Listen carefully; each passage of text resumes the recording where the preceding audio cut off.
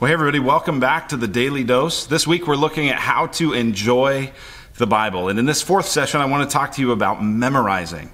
You know, it is crazy to me how many lyrics of songs I have memorized. There's actually kind of a silly game that my wife and I play when we're riding on the highway sometimes. We will turn on the all 90s playlist, and we'll start that up, and I'll listen to just the first kind of few parts of each song, and I have to guess who the artist is.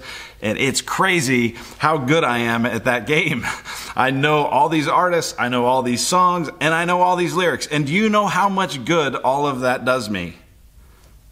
Zero. It doesn't do me any good. Now, it's kind of fun. I guess I can win a trivia game there in the car. But man, how much better to have something valuable stored up in your heart. And that's what the psalmist tells us in Psalm 119, verse 11. He says this, "I have stored up your word in my heart that I might not sin against you." I've stored up your word in my heart that I might not sin against you. See, the value of memorizing God's word is that it's always with you. It's a Bible you can always take with you. You don't have to carry around a paper Bible. You don't have to carry around your phone. You can always have it with you.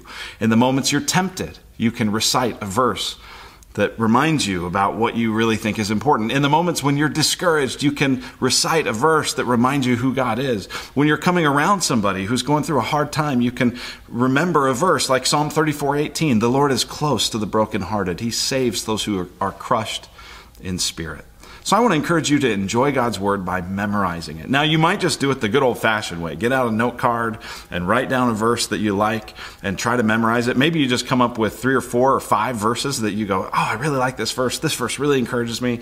I want to try to remember it." You can do that way. The other thing you can do is you can use stuff like Seeds Family Worship, or Christy Brazelton from our church has written some albums that set scripture verses to music.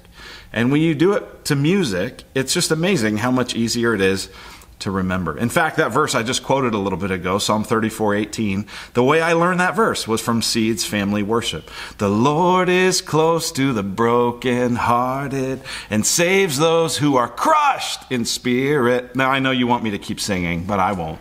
But you get the idea. Memorizing God's word will pay dividends for you, because in the moments when you're weak, in the moments when you're tempted, in the moments when someone else needs to hear from God through you, you'll have something to say.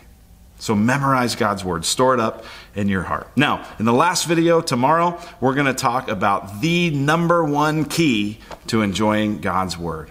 See you then.